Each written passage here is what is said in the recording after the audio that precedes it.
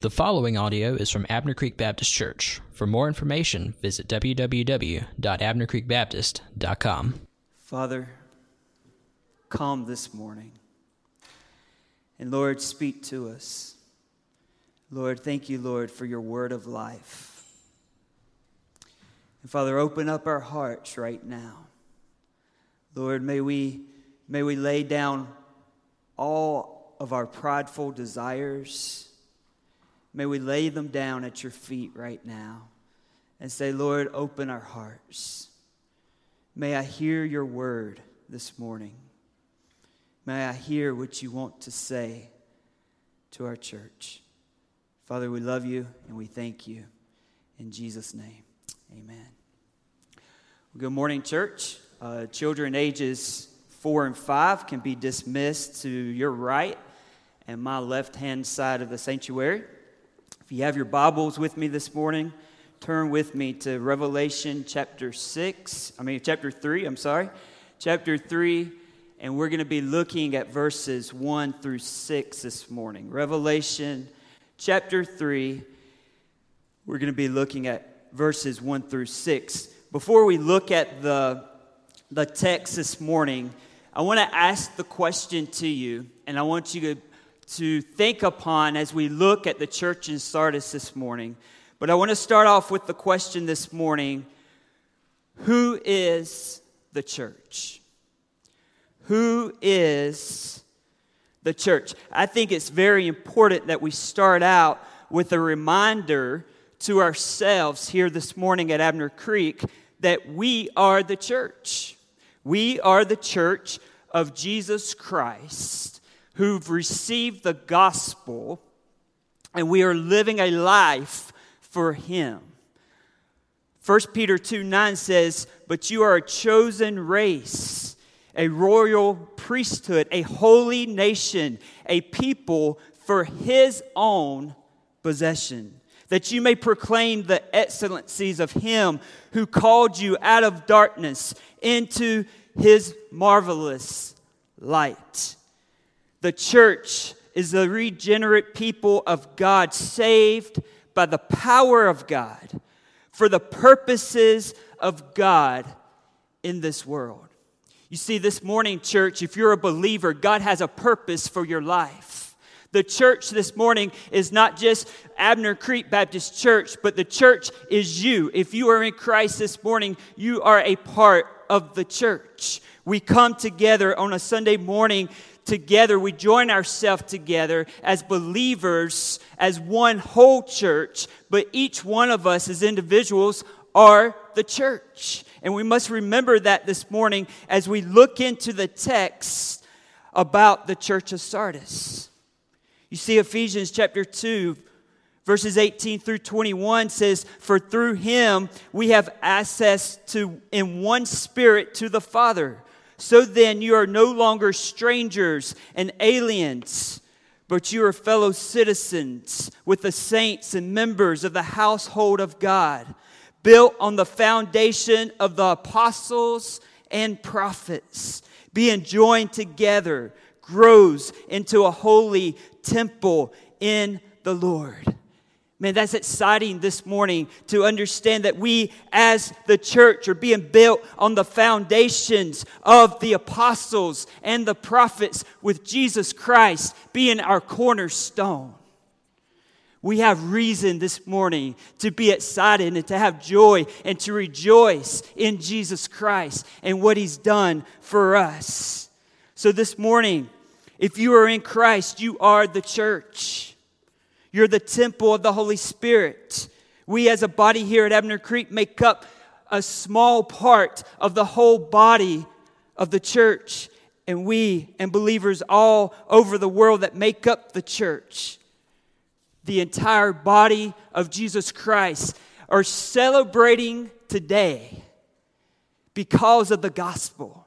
Because of the good news that God sent His Son, Jesus Christ, to live a sinless life, to go to a cross, to shed His blood. And as we're going to celebrate in just a couple weeks, we have victory this morning. Because the grave, He did not stay in the tomb, But he arose, and because he arose, we can have eternal life through Jesus Christ. That is our victory. That is our joy this morning. John had received a series of visions as we've been looking at over the last few weeks. Therefore, we must be reminded that the 7 letters to the churches in Revelation is not only to the church then, but it's to us now. The letters that we've been teaching on and been studying is not just for the church then, but it's for us today. It's also for future generations of churches to come until Christ returns. So look with me now in Revelation chapter 3, and we're going to read verses 1 through 6.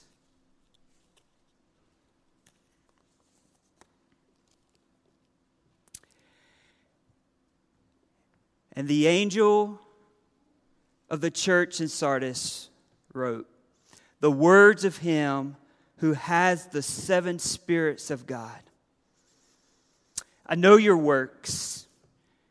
You have the reputation of being alive, but you are dead. Wake up and strengthen what remains and is about to die. For I have not found your works complete in the sight of my God. Remember then what you received and heard. Keep it and repent. If you will not wake up, I will come like a thief, and you will not know at what hour I will come against you. Yet you have still a few names in Sardis, people who have not soiled their garments, and they will walk with me in white, for they are worthy. The one who conquers will be clothed thus in white garments, and I will never blot his name out of the book of life. I will confess his name before my Father and before his angels. He who has an ear, let him hear what the Spirit says to the churches. Let us pray, church, for the blessing of God's word this morning. Father, I need you. Lord, I am nothing without you. And Father, I need you to speak through my lips this morning, Lord. Father, I pray that I will say nothing that does not honor your word. And Father, I pray that I would speak truth. And Father, I pray that you would have your way in this place. We love you and we trust you in Jesus' name. Amen. Before we dig deep into the letter here that John writes to the church at Sardis, I want us just to take a look briefly at Sardis, the city of Sardis. You see, the church is in the city of Sardis, and before we dig in, I want us to look at it. A city in Asia Minor, as we've seen the other cities are. This is at one time, Sardis was the greatest and wealthiest cities in the world. Sardis was 30 miles southeast of Thyatira, in which we looked at last Sunday. About 30 miles, so from Spartanburg to Greenville is where Sardis was compared to Thyatira.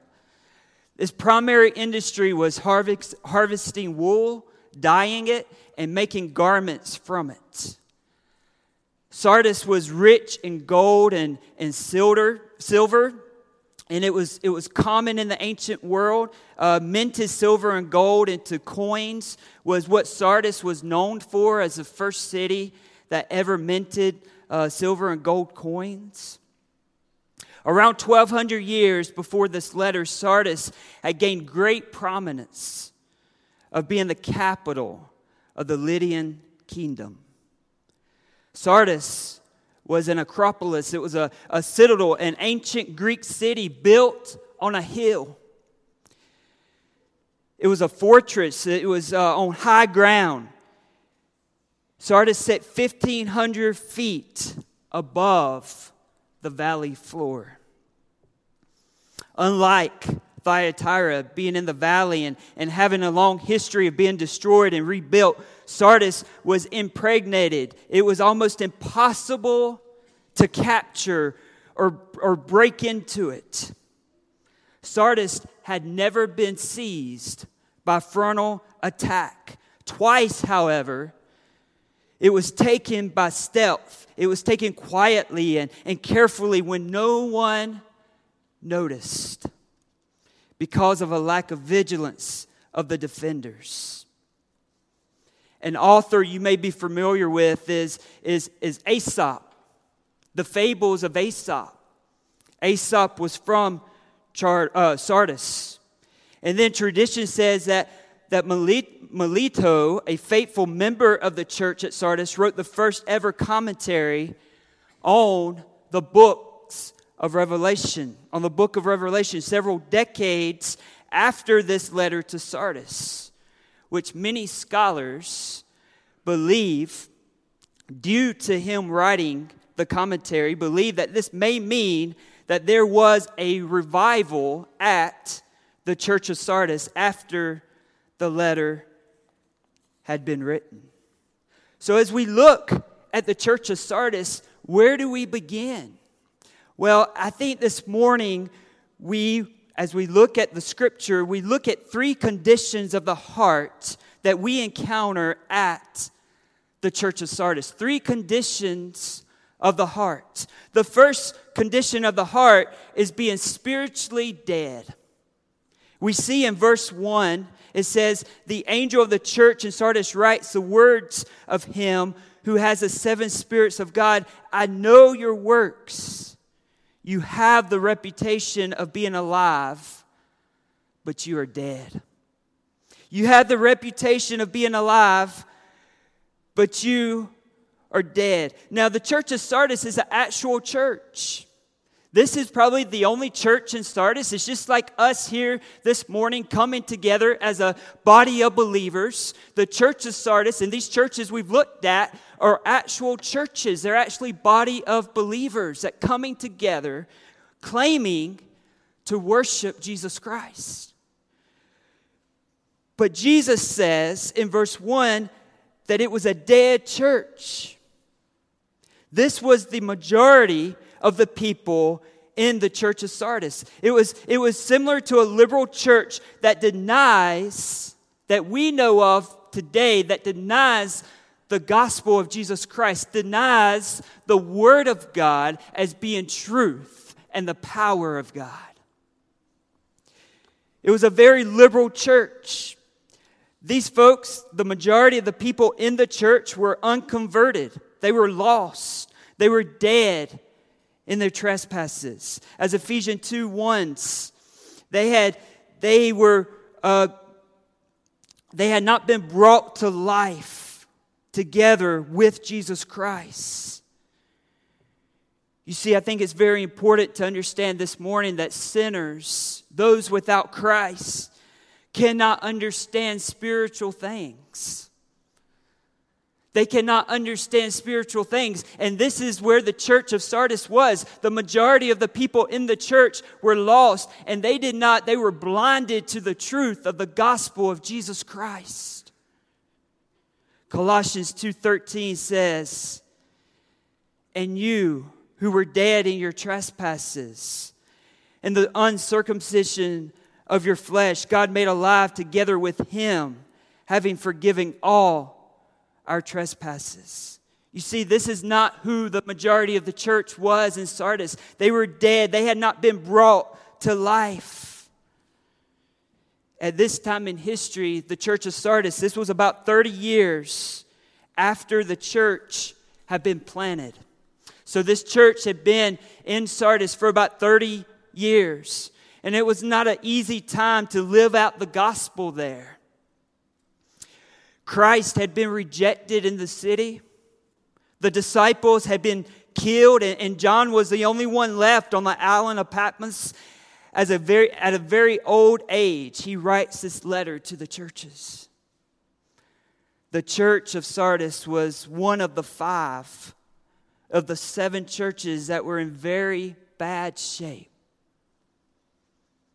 We see the church in a sad state of mind. Many churches today are in the same state as the church we see here in Sardis. The status of the church, according to verse 1, is that they had a reputation of being alive, but they were truly dead. The church of Sardis had gone through a steady decline, and here we see it with no life. The church had leaves but no fruit. Similar to what Jesus told us about Israel in Matthew chapter 21, verse 19.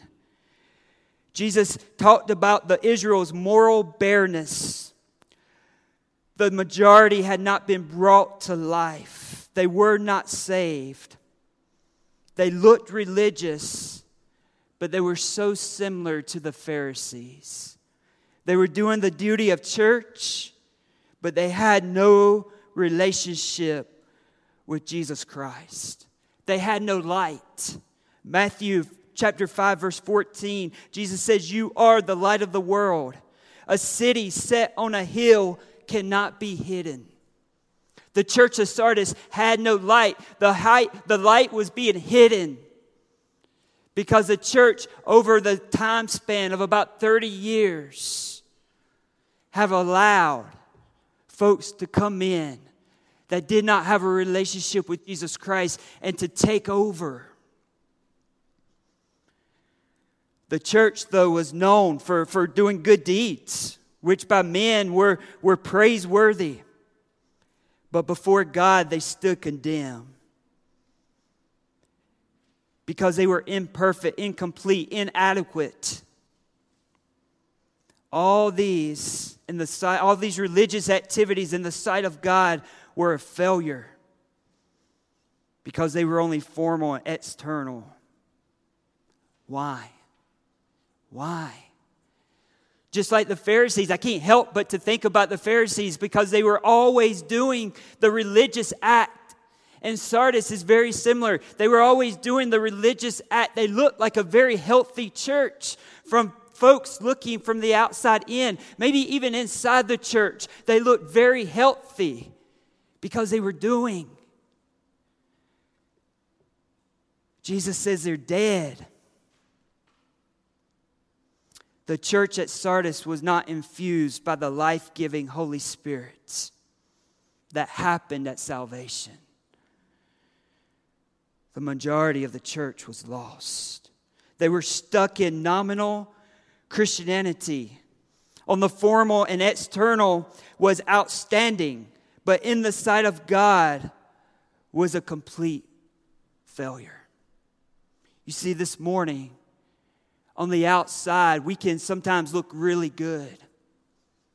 But on the inside, personally, God can look at you and He can say, "You're dead. You do not have a relationship with me." And that's what He was saying to this church. You look alive, but you're dead. You see, in our culture today, there's so many churches that are decorating the cross. They're decorating the cross, and they're making you think it's a great party, and they have these awesome, upbeat services. That's fun. And they call themselves relevant to the times. I don't know the heart of those churches, but I wonder if Jesus would look at those churches today and say, "You're dead."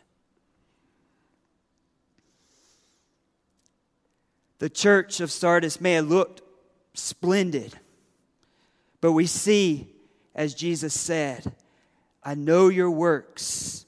In man's eyes, they looked great, but the one that mattered most knew the intention of their heart.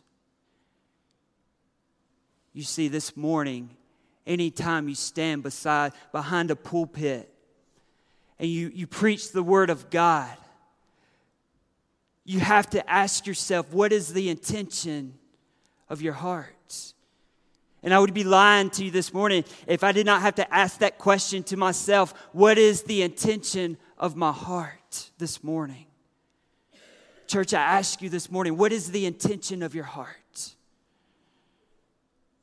Do you know Him? Do you have a relationship with Him? We must recognize the warning of love from Jesus here in this passage for the church. They had mostly forfeited the Holy Spirit's lead. They were doing it their way. They had mostly put the Holy Spirit to the side and God to the side, even though they claimed Christ overall as a church. But they had mostly pushed Him out of the way and said, we're going to do it our way. They had many false leaders and teachers in this church. Like any church, they were dying, and any church is capable of dying. I'm sure 30 years earlier, when they planted this church there at Sardis, that they would have never dreamed that Jesus Himself would send a letter to the church saying, you're dead. It's sad. A true church that stands for Christ takes a stand and follows the leadings of the Scripture, the leading of the Holy Spirit, and how He's guiding us and directing us. The true church will have enemies. When we stand for the Word of God, when we preach the Word of God, when we stand on the truth of God, the true church of Jesus Christ will have enemies. You know, they say that when you're out on a hike, and I've never came across a bear before, but they say when you're out on a hike and you come across a bear, the worst thing you can do is to run. Because as soon as you begin to run, that bear's going to begin to run after you. And what they say you're supposed to do is when you're out and you encounter a bear, what you're supposed to do is stand up to it. You're supposed to be still and act as mighty as you can be, hoping that bear will flee, thinking that you're going to hurt it instead of him or her hurting you. You see, church, this morning we have to stand on the promises and be faithful as a church to the Word of God, because Satan is running after us. He's trying to destroy our church, and he's going to continue to destroy our church, but our focus must be on Jesus Christ. Our focus must be to be still and to know that He is God, and rest assured that His promises will come to pass and that He has a purpose and a plan for our life. Verse 1 says that the words of Him who has the 7 spirits and the 7 stars. You see, we see Christ's concern. He cared so much for the church of Sardis. We see this about the 7 spirits, the 7 spirits of God. We see this in Revelation chapter 4, verse 5. We also see it in Revelation chapter 5, verse 6. But I think we see it most in Isaiah chapter 11, verse 2, as it talks about the identity of the Holy Spirit. And Isaiah says in chapter 11, verse 2, "And the Spirit of the Lord shall rest upon Him, the Spirit of wisdom and understanding, the Spirit of counsel and might, the Spirit of knowledge and the fear of the Lord." We as believers are indwelled with the Spirit of a living God, which enables us to walk in wisdom, understanding, counsel, might, knowledge, and the fear of the Lord. the Holy Spirit, when we walk not in the advice of the wicked, as Psalm chapter 1 says, we are a blessed people. We as a living church have the Holy Spirit of God living inside of us. And believers, even though we're prone to wonder, but we should never be self-seeking or fearful or cruel.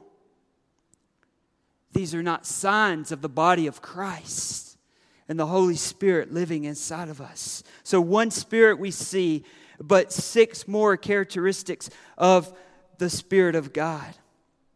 So not only were some of the people in the church of Sardis were dead, not saved, no relationship with Jesus Christ, but some were spiritually asleep. Now, I've already said the majority of the people here in the church of Sardis were dead.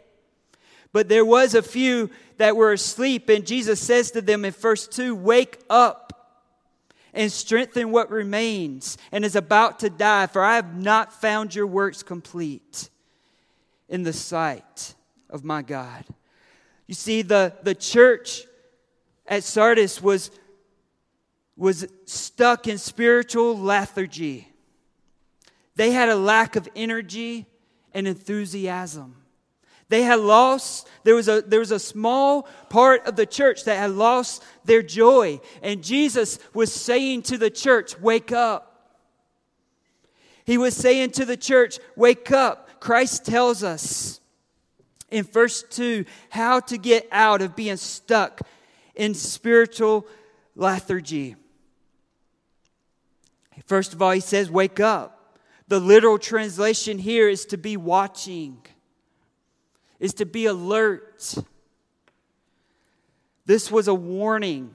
It was great counsel from Christ himself. And it was relevant for Sardis because it was also stating that the church was not completely beyond hope. In the church, there still remained a residue. There was something left behind here that we see. There was something left behind of life that could be revived. It still just needed some watering, and it could wake up. He says, strengthen what remains. In chapter 3, he says, remember then what you received and heard, keep it and repent. I want to start with that word remember that John says. He says remember.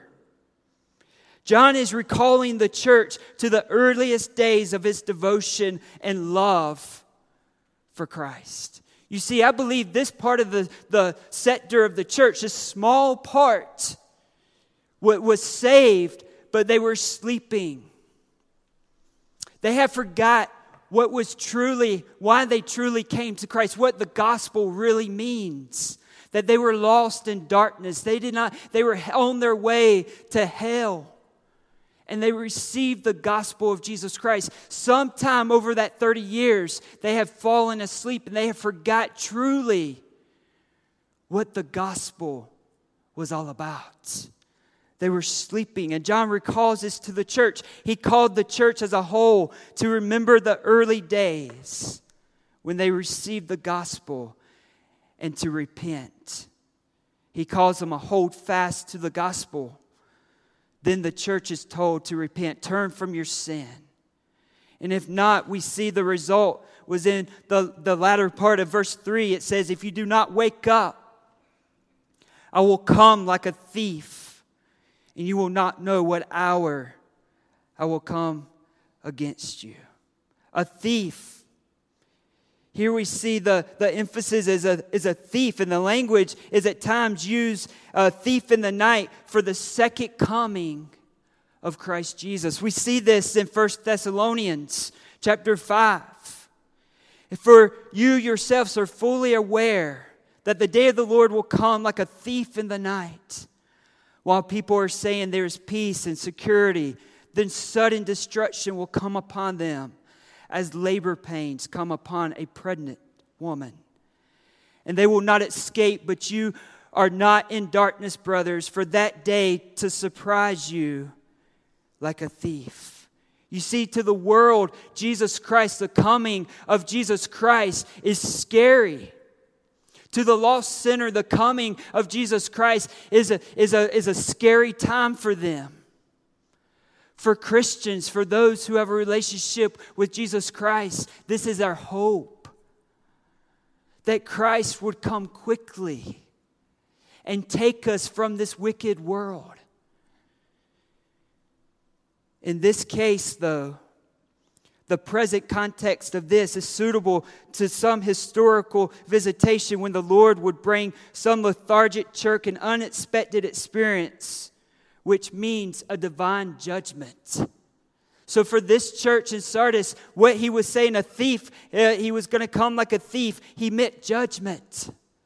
He was not going to allow this church to keep going the way it was going.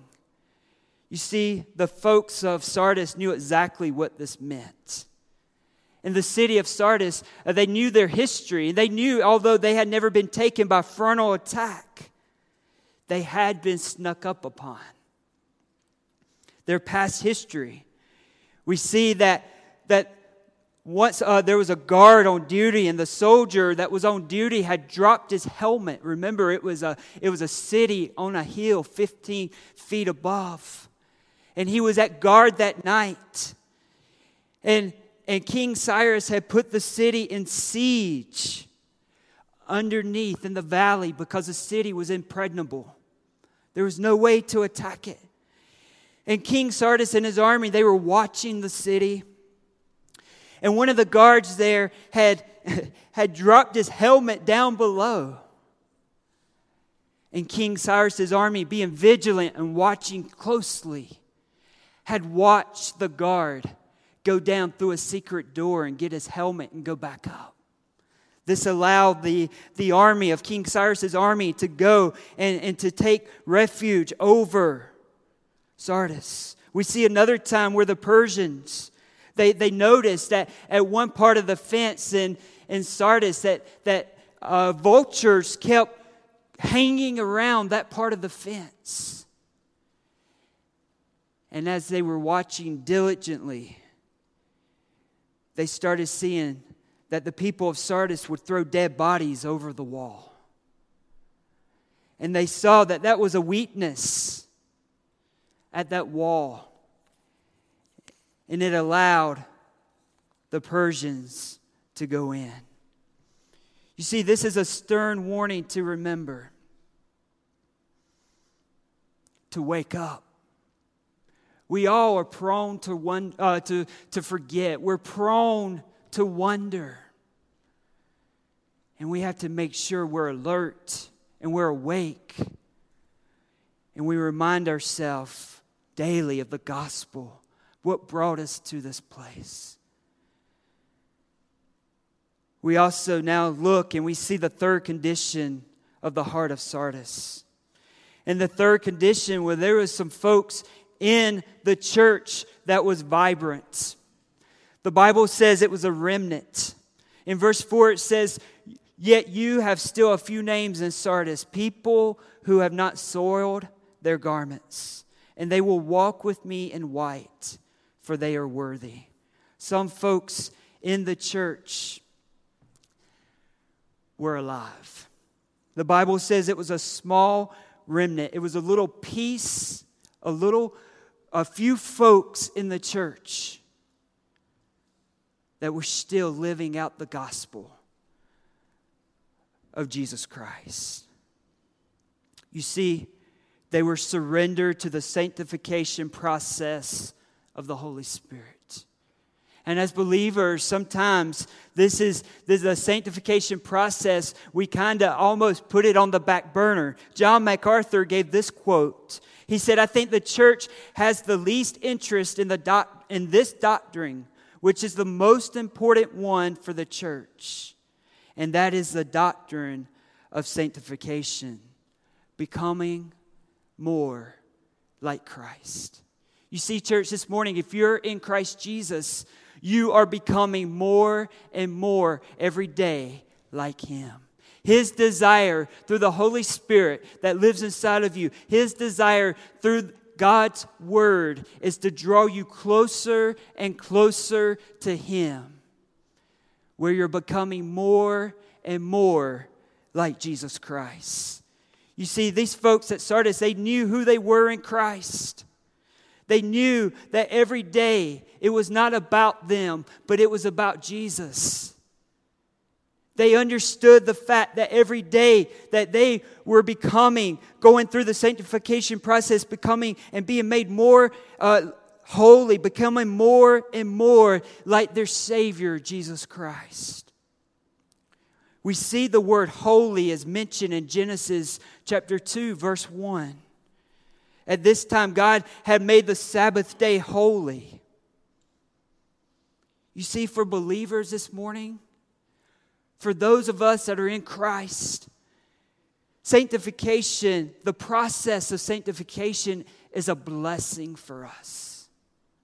It's a blessing that God did not just save us and say, now you have to wait for heaven. No, He saves us and He says, now I'm going to begin the process of making you more and more like my Son, Jesus Christ. He can choose not to use us, but He chooses to use us. God spoke to Moses in Leviticus chapter 19, verses 1 and 2. He says, speak to the congregation of Israel. Tell them, be holy, because I, God, your God, am holy. You see, Jesus Christ is sanctified. He is God. He is all God. And Jesus, being God, is holy. And is sanctifying us as believers to become like Him. You see, success of this world is to somebody who's lost and in the world, success is money. It's a career. It's stuff. It's status. And those are the idols of our world today. But for the believer, success is being sanctified. It's becoming more and more like our Savior. It's being surrendered to His plan and not our own. It's cooperating and yielding to His ways and plans for our life. You see, this morning, He's our Maker. He made you. He's our joy. He's inside of us. He's the reason that we can sing songs and rejoice and lift our hands and smile and laugh and fellowship. Because He is inside of us. We can walk in joy because we're being made complete in Him. He says, you are exclusively mine. Personally acquired before the foundations of the world. Carefully preserved. As believers, we cannot fight the sanctification process. We cannot fight it. Because if you're in Christ this morning and the Holy Spirit lives inside of you, He is doing a work in you. And that work is to make you more and more and more like Him.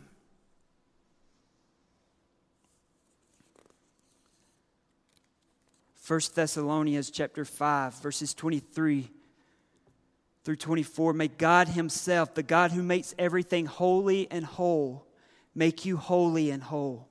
Put you together, spirit, soul, and body, and keep you fit for the coming of our Master Jesus Christ. The one who called you is completely dependable. If He said it, He'll do it.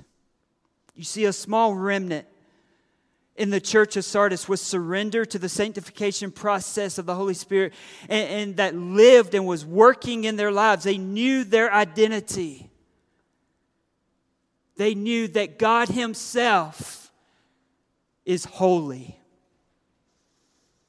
And they knew that God Himself was the only one that could practice holiness 100% of the time.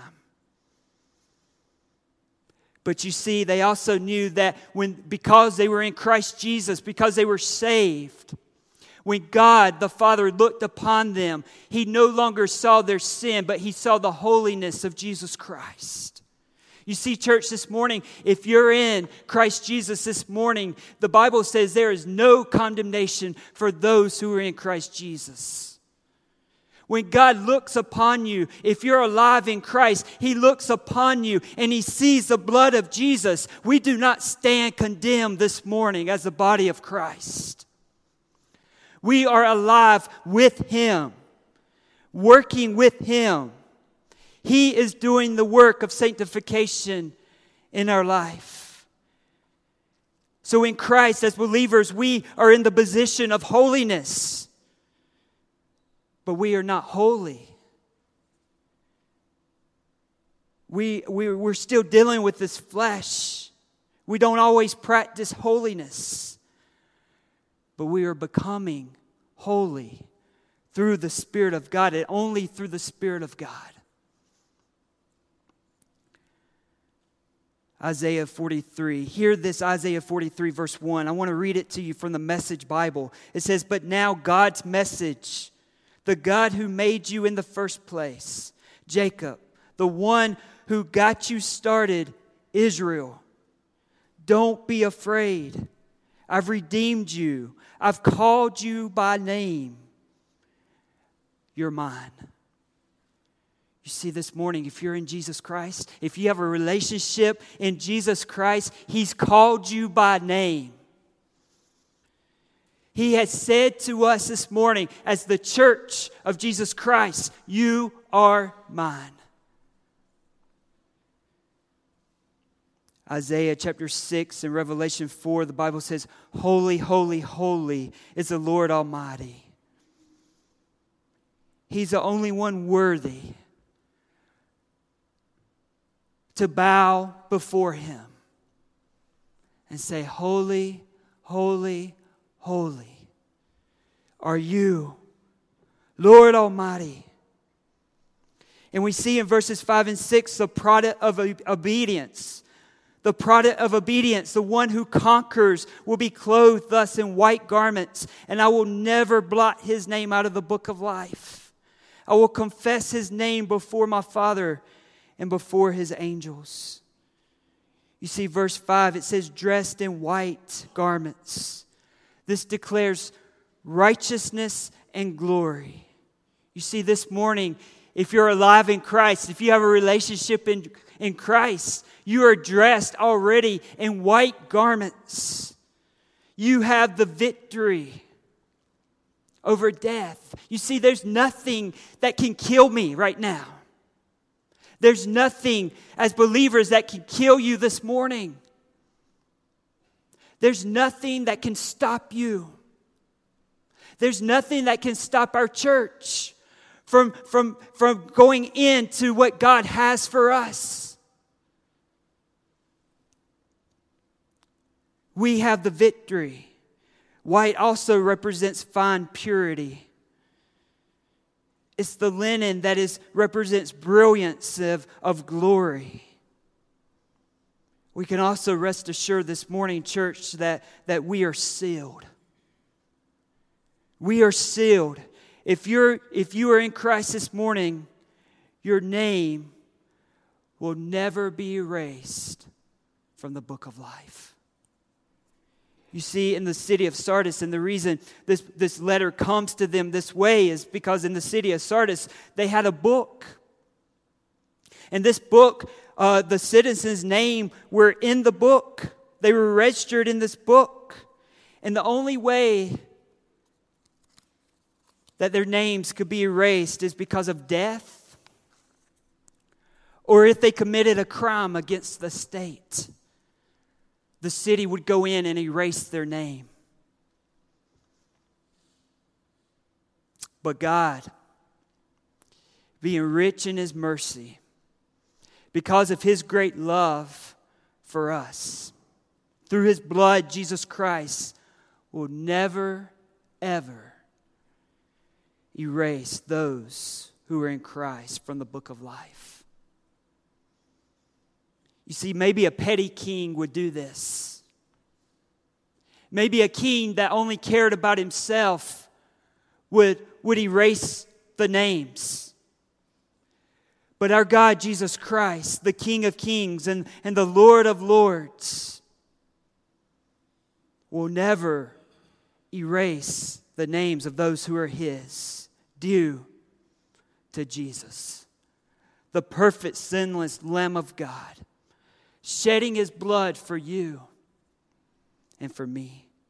Colossians chapter 2, verses 9 through 12 says, "For in Him the whole fullness of deity dwells bodily, and you have been filled in Him, who is the head of all rule and authority. In Him also you are circumcised, with a circumcision made without hands, by putting off the body of the flesh by the circumcision of Christ, having been buried with Him in baptism, in which you were also raised with Him through faith in the power working of God, who raised Him from the dead. For our sake He made Him to be sin who knew no sin, so that we might become the righteousness of God." You see, this morning, church, we can rest assured. We can have peace in our hearts. We can have joy in our hearts. We can rest in Jesus Christ this morning, because we know that it is finished. We know that as believers, we only stand in front of a holy God through the righteousness of Jesus Christ and not our own. Verse 6 says, "Let all who has ears hear what the Spirit says to the churches." This is for us this morning, church. This is for you this morning, to hear what Jesus Christ said to the church at Sardis.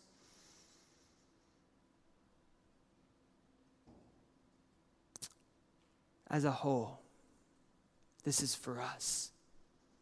You see, this morning, you may be in this place, and you may be like some of the Pharisees or like the majority of the people at the church of Sardis. You've been playing church. You've been doing the good deed. On the outward appearance, you look like you have it all together. But you know, because of the conviction of the Holy Spirit that is in this place, He's saying to you this morning, you're dead. And if that's you this morning,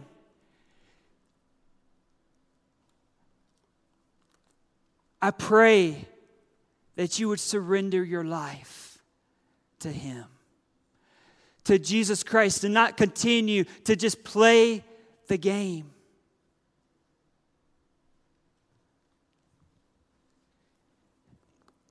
Church, you may be here this morning and you've lost your fire. You feel like you're just going through the motions. You know you have a relationship with Christ. You know He saved you. But there's no energy. And this morning, the Lord would say to us, as a church body, wake up. Wake up, repent, and rest in His grace. Don't allow complacency and pride to get in our way of surrender to His sanctification process for our life. He is working. We must allow Him to work in us and through us. We must yield. We must slow down, and sometimes we must stop and rest and say, Lord, I'm going nowhere until you show me. I'm going to rest in your salvation. I'm going to rest in you. He is our song. As a church, we're prone to forget what salvation truly is. We're prone to wonder. We're prone to stray away. But this morning, He is our song. He is our melody. He is our joy. He is our peace. He is our anchor. He is our King. He is our righteousness. And in Him, Jesus, our Savior, our Creator, our friend, our Father, our Shepherd, is one that we can trust. We can call upon. The one who can never fail us. Never fail us. Never leave us. He's alive, and we serve a risen Savior. Let's pray. This time of teaching is brought to you by Abner Creek Baptist Church. For more information, visit www.abnercreekbaptist.com.